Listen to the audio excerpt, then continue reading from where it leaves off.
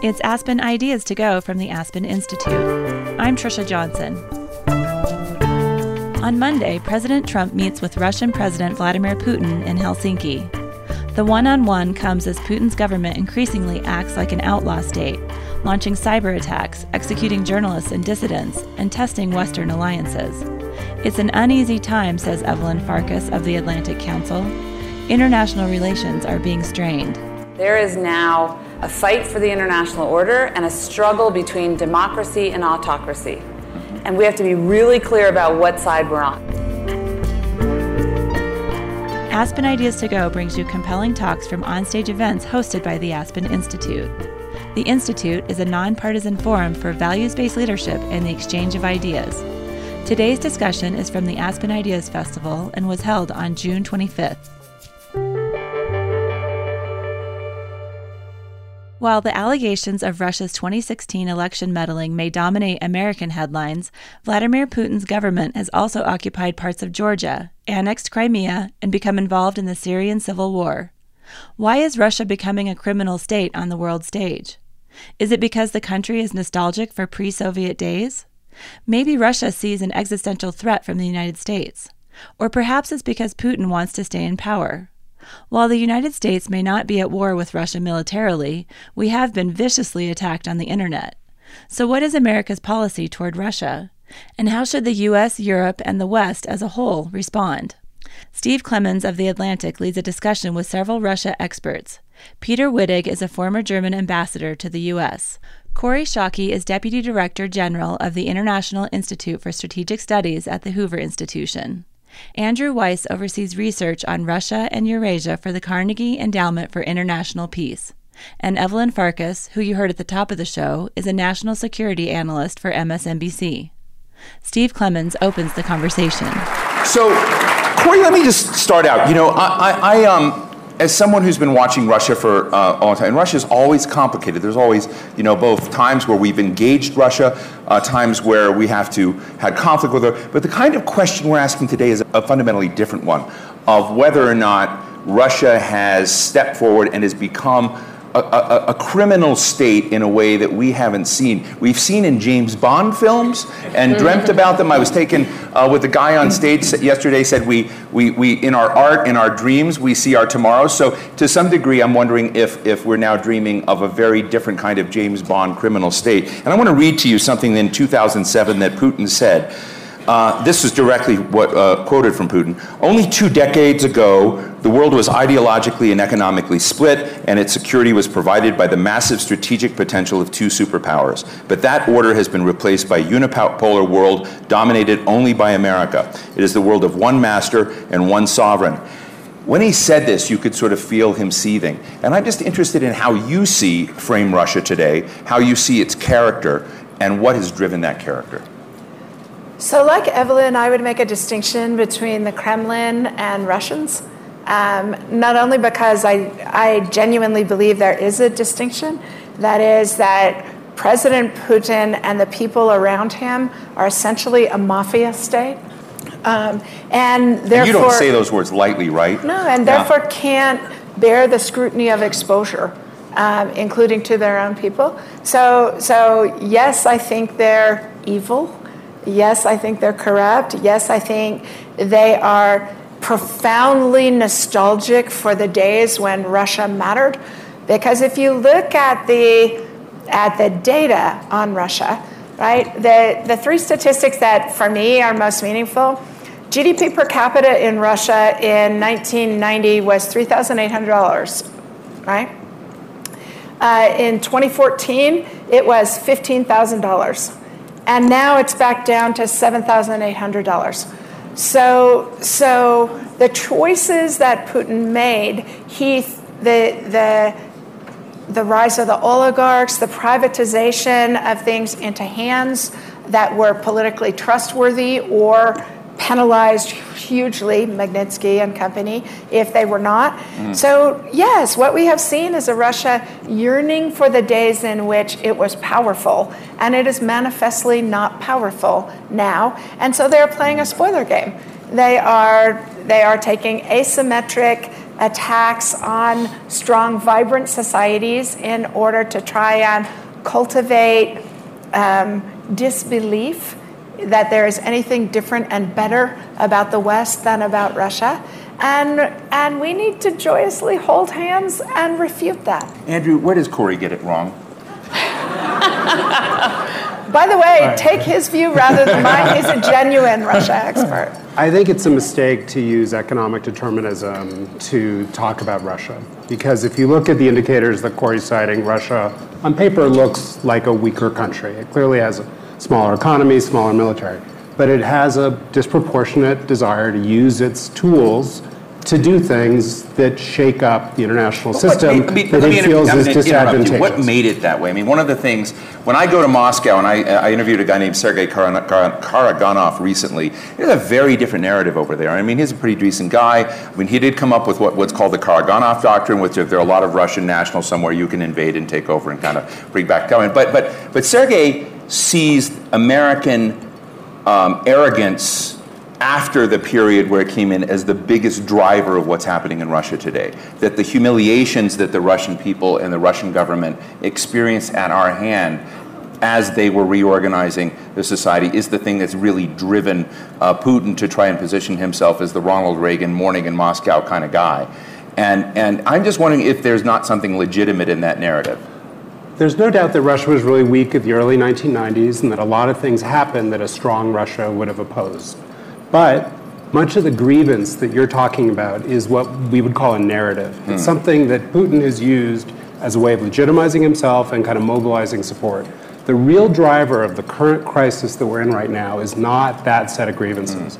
It's the Russian belief, right or wrong, that in 2011, 2012, it became crystal clear to them with the street demonstrations in Moscow that the Obama administration sought the violent overthrow of that government. So for the Russians, sort of national security establishment, all of the last 6 or 7 years of pushing back, using the asymmetrical tools that Kori was talking about, is a way of sort of defending themselves against what they believe is an existential threat from the United States. And then when opportunities fell on their lap, like the Ukrainian Revolution in 2014, where they felt, again, this was ultimately aimed at their national security, they have taken these steps that we find completely, I think rightfully, unacceptable. And the question for the West, and this is where I think the Western policy response is really now at a moment is of there testing. A Western policy response? I think How would you define that? I think it's right now it's in deep crisis. Yeah. Because so what is the Western policy response? How would you define So right now, Donald Trump has thrown all of that playbook that was established after the Russian invasion of Ukraine and basically started to throw it out the window. He's said things in recent weeks questioning whether Crimea was really Russian all along. He's suggested that it's really important to get along with the Russians as if that's an end in itself, when in fact what the West is really about is a set of shared principles, a set of norms and expectations of what states can and can't do. Putin has routinely transgressed and gone beyond those. It's up to the leaders of the West to show that there's a penalty and that there's a certain set of principles we're all willing to really defend. Donald Trump now throws all of that into question. Evelyn, I want you to give us some insight to all the top secret things you know about and give us a clinical look of whether we really are already at war militarily with the Russians. We sometimes talk about Cold Wars, hot wars, because a lot of what we've seen in the harassment that's going on between Russian bombers and jets and planes, that there's a whole substructure of things that we don't read about in the New York Times or Post every day that I know you get special access to. So how bad is it? Well, I think we are not at war with Russia militarily, that much is obvious. However, we have been attacked by the Russians. Our sovereignty has been attacked through their cyber and social media and bribery manipulation of our political system. We have them so-called cyber bots sitting on our electrical grid. I mean, sitting there waiting to do what? I mean, so there's a potential for further attacks, and those attacks then start running into this area where asymmetric attacks are not defined right now as military attacks. But if you use cyber weapons to take down the electric grid on the eastern seaboard, well, most people would see that as an attack, a military attack on the United States, or if it happened in Canada or in the European states, one in Europe.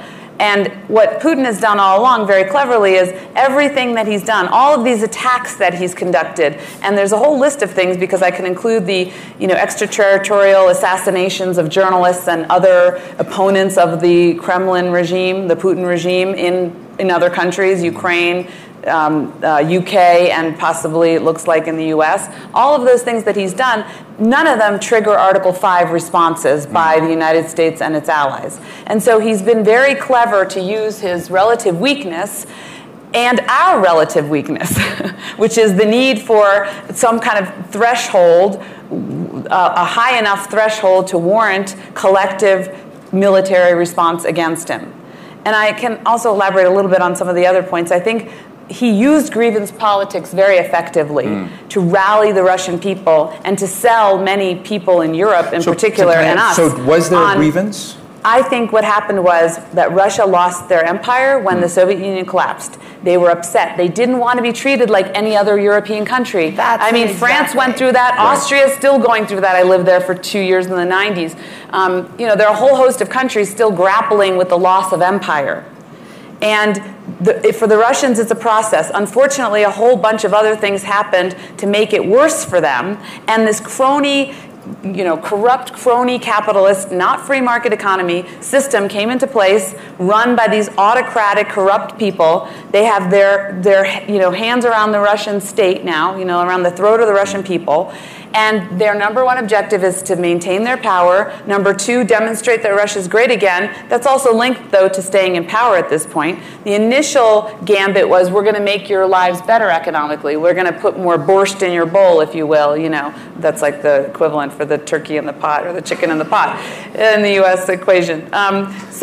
Once they realized that the corruption was squeezing out all the entrepreneurship and the dynamism out of the economy, and that wasn't going to continue, meaning your livelihood was not going to continue to increase, a la Kori's earlier comment, then they switched gears and they adopted this nationalist, rhetoric and went hardcore with the Novorossiya and this idea that, now you have to rescue Russians who are imperiled in other countries. So I can go on and on about this, but I think there's a lot of kernels of truth here. And then it gets back to protecting, again, number one objective, keeping him in power. And that's why Syria matters. That's why all these interventions into other states like Iraq and other things that you might bring up matter to Putin. Long list. Yeah. Long list. So thank you. But before I get to the ambassador, I want to ask Kori just about this point about, cyber espionage, cyber war, the things we've seen come in. Our current Secretary of Defense better than anyone else I know. Although Jeff Goldberg thinks he knows him too, so it could be kind of a rivalry there. I'm not sure, but with what I find staggeringly shocking is that Mike Rogers, the now former head of the National Security Agency, now the new director, hopefully we get him here next year to Aspen, Paul Nakasone, have not gotten combatant orders to respond to these issues. They said it was one of the most shocking moments in a congressional hearing I've ever seen. Usually you go to congressional hearings and nothing interesting happens. And this time it did. And he said he had not received the orders that he would have needed to mess with Russia. And what do you think about that? And what's happening with Jim Mattis could have helped in that. Well, the Secretary of all Defense can speak for his little self. Okay. But I would remind you that Mike Nakasone is the guy who created the cyber tool that impeded the Iranian nuclear program so effectively. Called Stuxnet. You heard it right here. This is a very interesting moment in its own. Is a thing of beauty. Yeah. As an American taxpayer, I'm extremely pleased and happy we proved that good at our work. Mm-hmm. For me, the biggest surprise about the Trump administration is not the things they have prevented, but the things they have permitted. Because given President Trump's personal views on Russia and on Putin, I actually would have expected Russia policy to be a lot worse than a Trump administration. And there are legitimate reasons not to lean forward on offensive cyber tools, even with the Russians, right? President Obama had that choice and averted his eyes from it 4 times in the run-up to the Russian interference in our elections. So it's not a crazy thing to do. I personally think it's too cautious. Right. But it's not an outrageous thing to do. And Evelyn and I spar about this a fair amount. Yeah. I think the administration has actually done a really good job at imposing sanctions on the Russians. It's true that they didn't carry out everything that the Congress passed, but most administrations don't carry out everything the Congress passes on sanctions. Right. And the Trump administration bounced out 60 Russian diplomats from the United States, more than every other country combined, in response to Russia poisoning with chemical means a citizen of Great Britain. So they've actually not done half badly, and I would have thought they would be much worse. Thank you for that. Fair and balanced.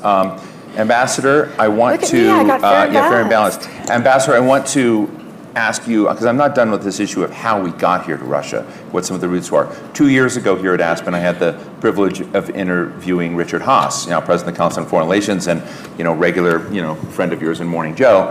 And you had him at the Berliner Salon that you host, and you know Richard quite well. Richard said on this stage that he thought it was a mistake that we didn't bring Russia into NATO, that we didn't find a pathway for Russia into NATO, that it thus create, which he had advocated and written a white paper for in an earlier Republican administration when he was in the State Department at that time, and that he said it was led to a dynamic of us versus them, and that there was no. So I'm interested in what you think about that. Did we have some liability in creating conditions where we're getting back to what feels like Cold War rivalries?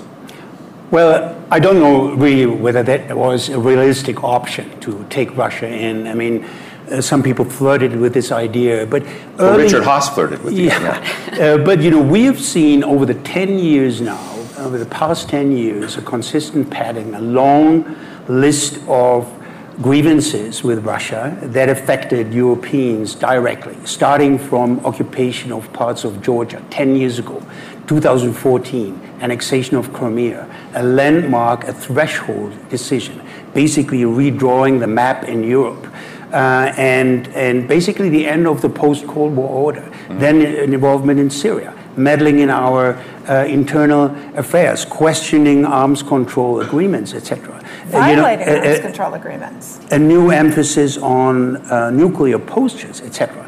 So that's a long list. And the European response was, I would say, twofold. First, be strong in defense, stronger than before. The enhanced forward presence, stationing soldiers at the Russian border. Germany is part of that. But also be more resilient as a society, strengthen our resilience against this hybrid warfare, against cyber attacks, etc. That's the pressure track. Sanctions are part of it. But secondly, and this is, I say this from a European perspective, this is equally important, the dialogue track, the channels of communication that have to be kept open. Chancellor Merkel was the one who talked hundreds of times to Putin, not as a buddy-buddy relationship, but to keep the channels of communication open. Why? First, we have some issues to solve with Russia, be it counterterrorism, be it nuclear non-proliferation, be it Syria, be it Ukraine, be it North Korea, where Russia has a stake. And secondly, I'm worried about an unwanted, unintended military escalation that nobody wants. But that is a real danger. And so we need military-to-military contacts, and we need contacts of the leadership. So don't forget that dialogue track, that channel of communication track. And from a European perspective, we are neighbors. Geography matters. We are neighbors. We don't want to bring Russia down to its knees. Russia will be more nationalistic, more chauvinistic if we weaken it. So we have to live with that giant in our neighborhood. And that's why we have to have a balanced, consistent Russia policy. I don't see that happening all the time here.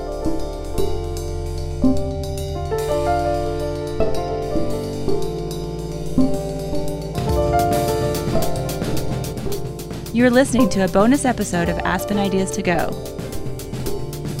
We have an abundance of great content from the Aspen Ideas Festival and other Institute events. So for the months of July and August, we're dropping 2 episodes a week. Head to our website, aspenideas.org, to find an archive of talks you may have missed. You can also find a list of our shows on Apple Podcasts, Spotify, NPR One, or your favorite podcast player. Now back to our featured talk. Here's Steve Clemons. If I were to read the transcript of Kori's comments a moment ago, I would think, and I'm putting words in your mouth, think that you give the Trump administration basically about a B in its performance on Russia. You probably give it a D or F. No, but what do you give? What does Germany give Donald Trump? I refuse. I'm still a diplomat. I mean, I'm on my way to London. You're on the way out. I want to stamp my little cloven hoof about this Russia and NATO business. Right. Because if Russia would behave the way a NATO member behaves, which is commit not to change national boundaries by violence, to commit to cooperative solutions, to meet its obligations under the OSCE, under the 7 arms control agreements they freely entered into that they are currently in violation of. Actually, they would have a good case to be a NATO member. And the reason Russia is alienated from NATO is Russia's behavior, not NATO's behavior. Thank you for that. I want to jump into another thing. There was the fact we've already talked a little bit about the cyber, but I want to go a little bit different, deeper with Andrew, just where it came from, and Putin as the sort of person that we see as all things Russian now. And I have to tell you that whether it's talking to Bill Browder, who has been worked with Magnitsky and has been at Aspen Ideas last year. I don't know, some of you saw Bill Browder often on TV. Really is the one that's been pushing the adoption of the Magnitsky Act all over the world, which is to raise human rights violations and others. Bill told me something, and when we interviewed him at Aspen, about how Vladimir Putin parks his money with oligarchs around the world, and gets 10% or 20% of whatever deals get done, and then parks money with various places. And it was very interesting because the what was there. Let me just read this piece. The documents in the Panama Papers revealed, because this is a piece in the Atlantic, that Putin's old friend Sergei Roldugin, a cellist and the godfather to Putin's elder daughter, had his name on funds worth some $2 billion. It was an implausible fortune for a little-known musician, and the journalists showed that these funds were likely a piggy bank for Putin's inner circle. So the narrative, at least, that Julia Ioffe, my colleague at The Atlantic, had is that the Panama Papers were the things that caused Putin the deepest personal embarrassment and angered him, and that the decision to engage in cyber war against the United States, to hack John Podesta's email, to go after our democracy per se, was a tactical, emotional one. And I'm just interested in whether you think that's a correct narrative, Andrew. No, I don't buy it. I think ultimately that is an excuse. The reality here is, in 2014, the Russian government believed that the train of coup d'etat, which happened in Ukraine, and their narrative, the next stop was Moscow. And so starting in 2014, the Russian government initiated a series of kind of small-bore covert actions to try to undermine unity in the West, to plant wedges between the United States and its European partners, and to create disturbance in the major industrialized democracies. They help foster the populist eruption, which Donald Trump is a great beneficiary of, and we see that populist germ spreading throughout Western Europe as well, and Eastern Europe. The question is, at some point, Russia decided to go to a new level, to take what was done for espionage purposes, to gather information through cyber techniques, and then basically create something new by doxing, to hand over wholesale a large database of information collected by its intelligence operations to embarrass and cause disruption against basically the U.S. democratic system, to throw our system into chaos, to create this kind of false equivalence of, the U.S. democracy is not what it's cracked up to be. The U.S. is shot through with corruption and hypocrisy and double standards, and to sort of send a message both to Russian people that what you idealized at home, is so great, isn't so great after all. All of those steps, in the end, I think, were to make the U.S. less governable and to kind of handicap what they expected to be a Clinton administration coming to office, either to create illegitimacy or to kind of undermine its effectiveness. They exceeded, in some ways similar to the 9/11 hijackers, well beyond their wildest expectations. And so we had a US presidential campaign, which by fluke was decided by about 70,000 votes in 3 or so critical states. And we now have a political crisis, the likes of which has never been experienced in my professional lifetime. So we are inward looking, we are coming apart at the seams in terms of our traditional alliance relationships. We have a leader who no longer sees the international order that was created after World War II, that the US is the steward and the underwriter of, as inherently beneficial to the United States. All of those things are huge wins to the Russians. So when you look, flash forward to a month from now, to the Putin-Trump meeting, which is expected to happen in mid-July, don't get fixated on what are they negotiating and, are there going to be sanctions, quid pro quos and, changes to US policy on Ukraine. The big win here is a US in crisis, which is no longer a direct threat to the Russian regime. And that is a reward which just pays off day in, day out. And everything else for the Russians is gravy. Thank you for that. I'm going to file that as a letter to the editor in response to Julia's piece. But can I say something it is possible that his actions he did have a knee-jerk reaction to those papers because he did believe that the Panama Papers and then the Paradise Papers. We were behind it. He did believe that we were behind it. He doesn't understand how journalists would work independently and then somehow together. So he does see that as part of our attempt to take him down, part of our attempt to force regime change. And it is true that his thinking with regard to Ukraine was absolutely affected by, and without getting into sources and methods, but there's a lot of discussion about this by former officials that he was affected by Hillary Clinton's coming out and saying what she said about the Russian parliamentary elections, saying that they were essentially not legitimate, and that he felt that she was in effect challenging him and his hold on power. So let me just add that if his actions could bear public scrutiny, he wouldn't have to have that concern. Let me just quibble with that for a second. If you go to Moscow, and I say this as someone who, I'm going to embarrass myself, grew up in Beverly Hills and worked at a hedge fund. What? You go to Moscow and it's embarrassing. So every Russian knows that their leaders are wealthy beyond the wildest imagination of plutocrats in the West.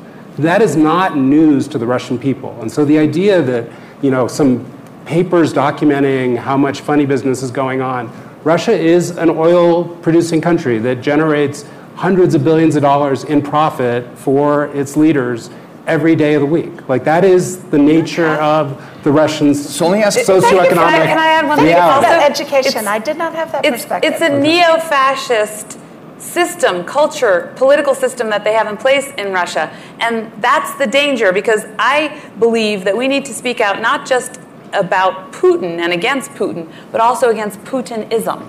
Because the same kind of thinking that the Russian people have day to day, like, yeah, they're corrupt, it's the way it is. But how do you do that? My place in the socioeconomic hierarchy is set. I can't do anything about it. Evelyn, how do you do that when you have the trends going on in the United States you have going on? That's what I'm obliquely referring to. That it can happen anywhere. Good, just want to be clear. So before we go down that road, I want to ask Kori and Evelyn, and then get back to the ambassador, but ask the two of you, why have we been so pathetic in not seeing this and responding? When you sort of look at this, you just raised Paul Nakasone and Stuxnet. Some of you may remember Alex Gibney's film 0 Days. So this is, if you haven't seen it, watch it, but it's about the U.S.-Israeli operation to basically wreck Iran centrifuges, and it was one of the first state-based applications of malware that went in to destroy a system. It's a fascinating discussion, and no government official, Kori is not a government official, but has actually admitted that the U.S. and Israeli governments did this. So if you haven't read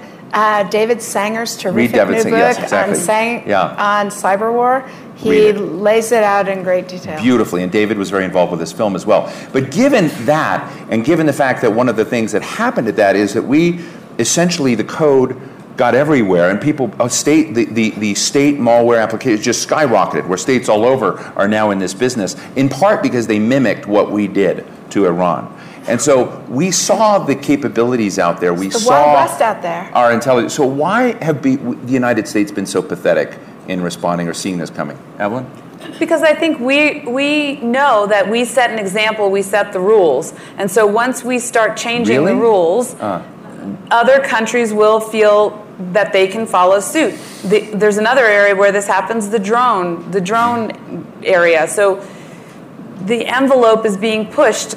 Countries would like to have their own drones and to have armed drones, and you can see where this could eventually go. So in the administration, there were a lot of interagency meetings. What do we do about drones and armed drones, and what's our policy? And then how do we get that policy through international fora to get other countries to adopt it? So, norms matter. They really matter. We talked earlier about the strikes against Syria, those pinpoint strikes that the Trump administration undertook to demonstrate that you cannot use weapons of mass destruction against innocent civilians. It matters when we stand up for those norms. And so I think we are still grappling with what are the rules for cyber operations, offensive or defensive?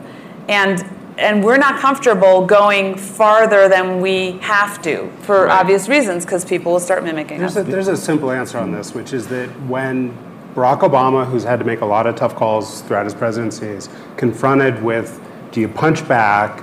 The reality was the United States has the sharpest rocks in cyberspace, to borrow the line from one of our former cyber operators, but it lives in the glassiest house. And so our society is simply more digitized and more vulnerable to an escalatory spiral where the Russians could keep imposing pain. Just give us it'd be nice to see a little example of those rocks.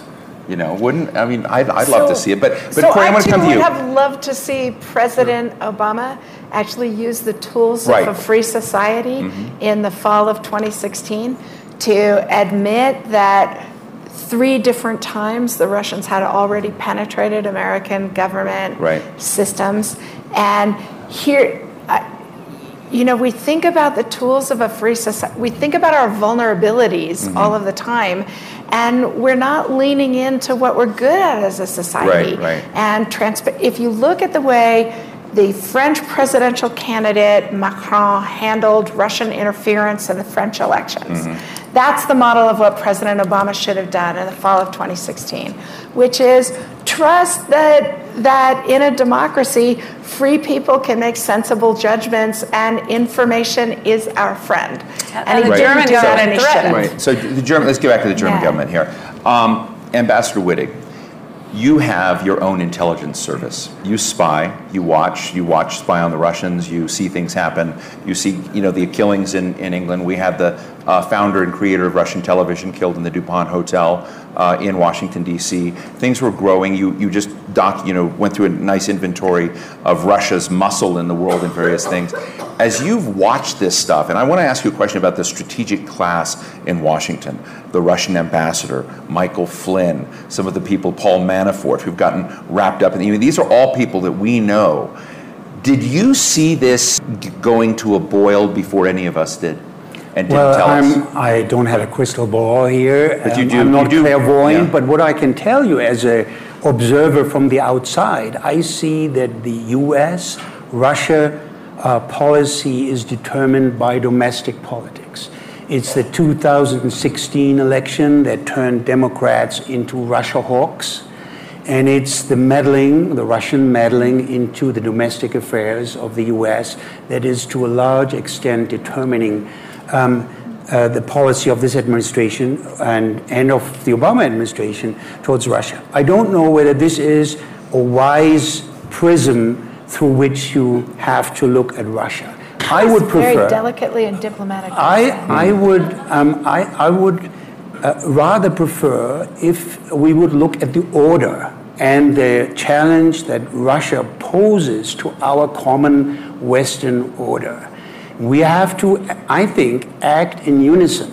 We as the West have to act in unison in solidarity vis-a-vis Russia. And we're not doing that. One day we hear we need more sanctions against Russia. I would say parts of Washington are trigger happy when it comes to sanctions. And we are, some protagonists are losing focus what sanctions should do. They should change the behavior. They should not just punish. They have a purpose. They are not an end in itself.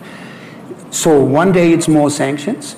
The next day is a suggestion that we should, reinvent the G8. instead of the G7. There's no consistency. You were surprised by that, I think. So Everybody was surprised by that. If we're not acting in unison, I mean, the Western, we will not be able to, have the upper hand. Right. So just before I would go to the audience, because I want to go to all of you for your questions, Peter, let me just feel. So acting in unison, feeling as if we have a shared purpose, shared challenges in the world to work together. When I know this from one of your colleagues whom I can't identify, that when Donald Trump sat across from Angela Merkel, and in one of their early meetings, you know more than I. He took out a paper and pen. He took out a paper and pen, and he wrote an invoice to Angela Merkel. Handed her a piece of paper and said, "You owe us $2 trillion." And he said, "But I'm willing to deal. We can work it down." And I mean, and my understanding is that her face was completely ashen. You can wash dishes. and I'm just, on a scale of 1 to 10, how would you rate the health of U.S.-German relations? Mr. Serving Ambassador. Metrics are not the right measurement here. We have divergences of views. We are in a difficult phase in transatlantic relations. That is no secret. We have trade issues. We have issues how to deal with Russia. We have the burden sharing issue, which is a legitimate issue from an American and also from a German perspective. We see with apprehension that this order that we cherished is in danger to unravel. So it is a very challenging phase of our transatlantic relations. Kori? Let me add. I'm optimistic. We have a strong base of German-American relations, and I think we can overcome this. But we have a difficult chapter right now. Kori? I too think we can overcome this, but What's your scale, 1 to 10, health of U.S.-German relations? I would give it a 3. Wow. I can't think of a time, even during the run-up to the Iraq War in 2003, when relations were this bad with the German government. Because that's what I call a tweetable moment. What President Trump is calling into question isn't a particular policy, but the fundament of Western cooperation and the basic bargain of the last 70 years. I'd agree with that, although we had some pretty bad times, back in the 70s and the 80s. Certainly the run-up to the Pershings, et cetera. I think what's more important to focus on is that there is now a fight for the international order and a struggle between democracy and autocracy. And we have to be really clear about what side we're on. Unfortunately, our president doesn't fully seem to understand what's at stake, or he doesn't care. I don't want to go to the second one because the international order is what has kept America safe and prosperous. And we didn't do it because we were benevolent. It was self-interested.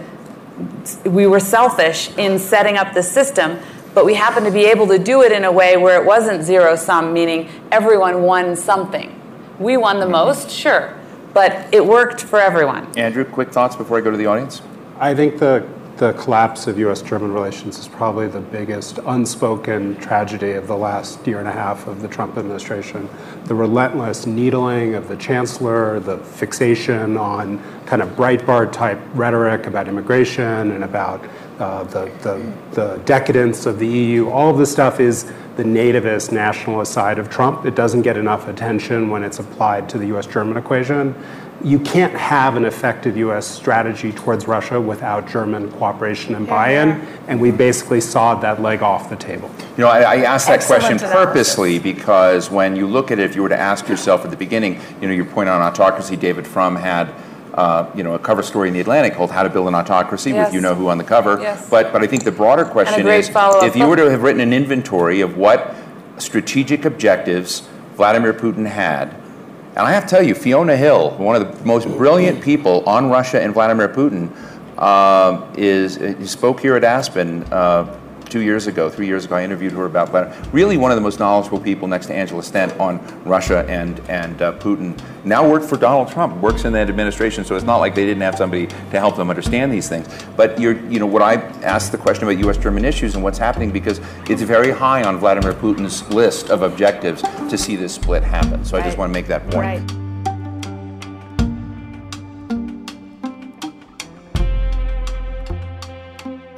It's Aspen Ideas to Go. Thanks for listening.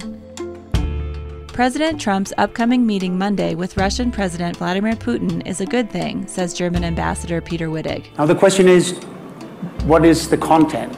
And I think the hopes cannot be overblown, because in one meeting you can only touch on certain things. Coming up, he gives his thoughts on how the meeting might play out.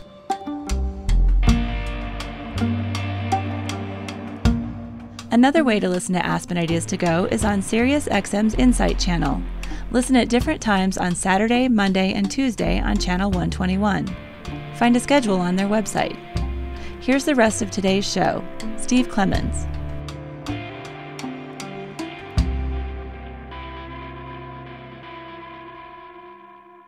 Let me go to all of you. We've got, people right in the audience all over. We're going to do fast questions and fast answers, okay? Right here in the middle.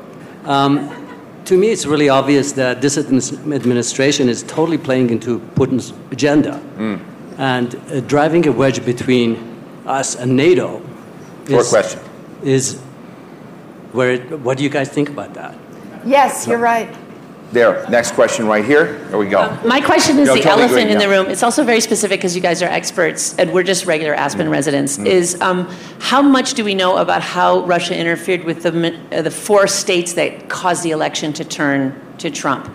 I've read so many different articles, I can't seem to get a final view on, we know that they did Facebook, we know that they did this kind of permanent, making people's opinion the nativism, but what did they do in Wisconsin, Pennsylvania, Michigan, et cetera? So there are 21 American states who had their voter registration tested by Russian intelligence. And quite a number of those states were actually compromised in the process. And those 4 states were among those 21 states. But as American citizens out there, as I assume you folks mostly are, you should be concerned in a different way, because it took an awful long time for us to know that there were 21 states, which states those were, and on top of it, those states took a very long time. There's a famous hearing that Mark Warner and Richard Burr, Senator Burr and Senator Warner did with a staff member of the Department of Homeland Security, where this began to roll out. And at the time, John Kelly, now Chief of Staff, then Secretary of Homeland Security, saw this as classified material that shouldn't be discussed in public. So that's a very interesting question.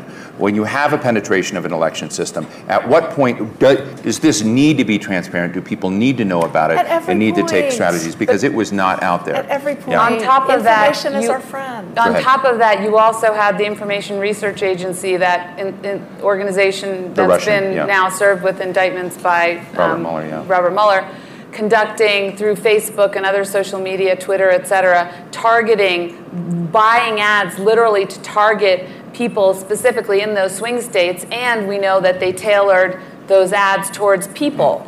Again, more will come out as a result of the Mueller investigations. Right here, this gentleman, the gentleman in blue, next to the gentleman in blue.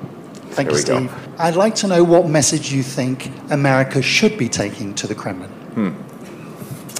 I'm going to give this to Peter. What message should we be taking to them? Well, first of all, I think a summit between Putin and Trump is not a bad thing. It is an anomaly, really, that the two leading powers in the world are not on speaking terms on a presidential level. So, first of all, it's a good thing. Now, the question is, what is the content? And I think the hopes cannot be overblown, because in one meeting you can only touch on certain things.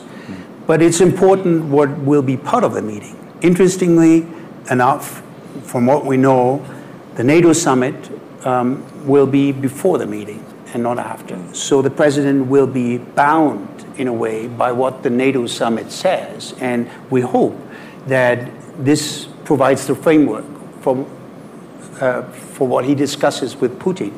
So I think certain things should be part of that, like Ukraine, like Syria, Crimea. Certain grievances that we have should be part of that summit. But what will come out of that, I think most we can hope for, is the beginning of a process. Andrew? I think just the real answer quick, is if you play by the rules, we'll help you succeed. If you take Donald Trump and all the weirdness out of the equation for a second, we are going to have a competitive and oftentimes adversarial relationship. That's just the reality. The question is, do you manage it well or poorly? There was an incident in February in Syria where a bunch of sort of Russian version of Blackwater military contractors tested the resolve of U.S. Special Forces, and it led to serious bloodletting. Hundreds, perhaps, of Russian soldiers were killed. The question is, do we avoid incidents like that in the past? Peter alluded to this a minute ago. Or do we just kind of keep tempting fate? I think there's too much danger and too much risk embedded in the U.S.-Russian equation. It's incumbent on our leaders, whether it's Secretary Mattis, President Trump, to kind of manage that problem. There's not going to be a happy moment where Russia disappears. And we should sort of, I think, start banishing this idea that Russia is so either, it's a country that we can put in the corner and we can just kind of ignore it. There's a wonderful moment in Putin's memoir when he describes chasing a rat into a corner as a kid, and the rat jumps on it. And he said he learned at that point, don't corner a rat. I think that's largely true when it comes to Putin as well. Evelyn, are you for a Putin-Trump dance on July 15th? I am vehemently opposed to it because I would love to take Trump out of the equation because I think he doesn't understand, well, I don't think he's helping, let's just put it that way. But to go to the question about the message, what message should the U.S. be sending, whether at a summit or not? Well, okay, so, and certainly I believe we should have dialogue with the Russians, especially on arms control issues and strategic stability issues which are related to arms control. And Russia does have legitimate grievances and fears when it comes to the military balance, nuclear and conventional. So I do think we need to have conversations with them because what happens is they jump to the asymmetric, which is very dangerous, and they miscalculate how we and our NATO allies would respond. So that's one thing we should tell the Russians. So if Putin's going to meet with Trump, he should tell them, your doctrine is dangerous. What you're doing, all this asymmetric methodology is dangerous. Stop occupying countries because that's the only way you're going to get sanctions lifted. Stop aiding and abetting the killing of innocent civilians in Syria.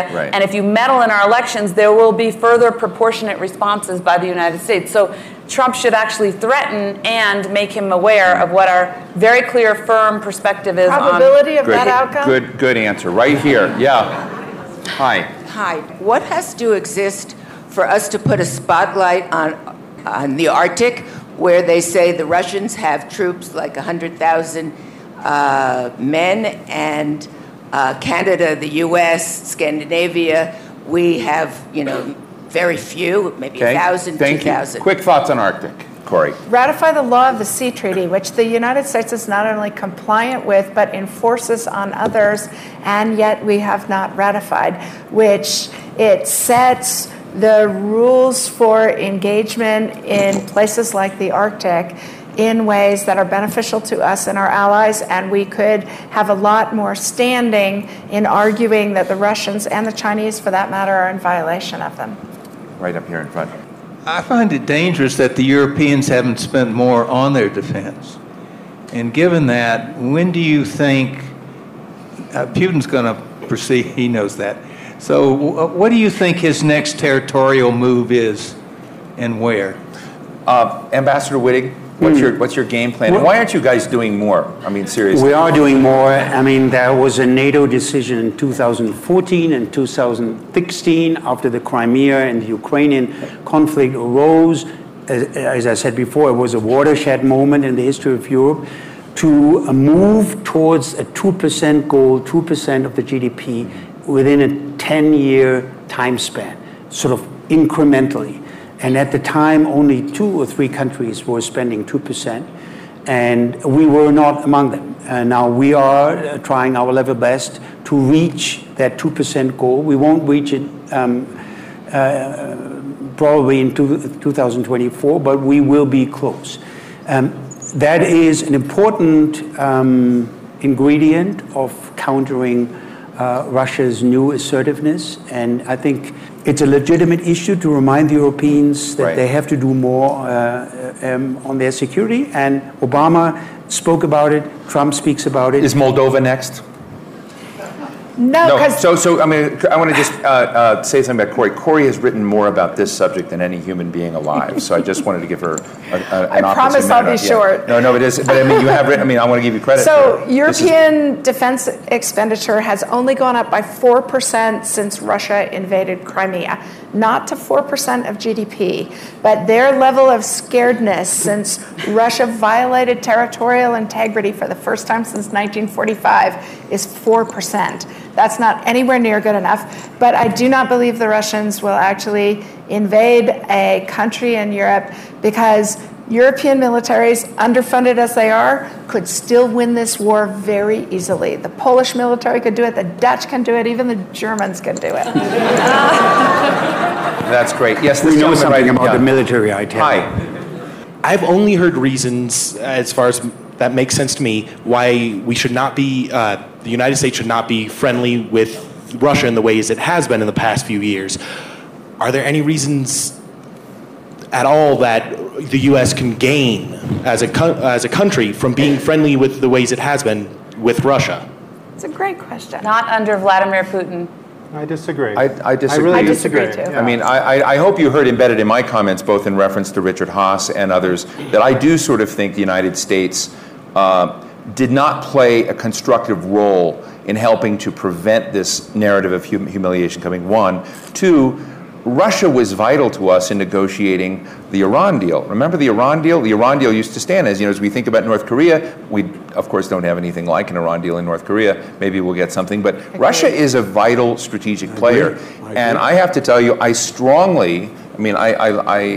appreciate what Evelyn was saying about Russia just becoming another country, but my friends in Moscow and Russia said, we want what you're doing with China. We want a strategic and economic dialogue with you where we're discussing global affairs as a stakeholder on par with you. And the United States did not want that to happen. And I got to tell you, that would have been a cheap price to pay in my book for some of what we're seeing today. We did give them. We had bi-presidential commission established first under Clinton, then reinvigorated under Obama. And we had all these meetings, and I went to some of these meetings, and we talked about counterterrorism, and they didn't want to cooperate with us. So in theory, yes, we should be working together, and in theory, Russia should be working closer with Europe and NATO because China is their mid to long-term concern. Andrew.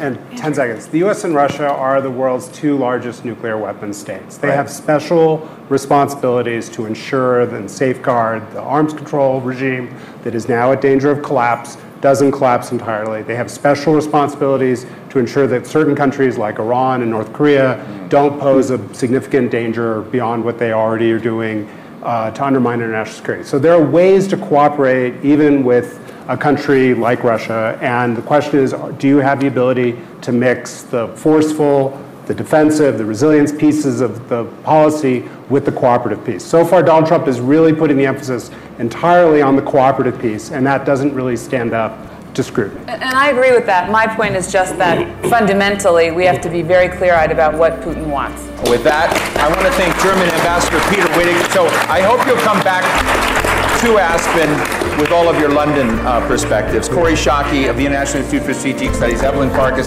of the Atlantic Council, Andrew Weiss of the Carnegie Endowment. Thank you all very much, and thank all of you.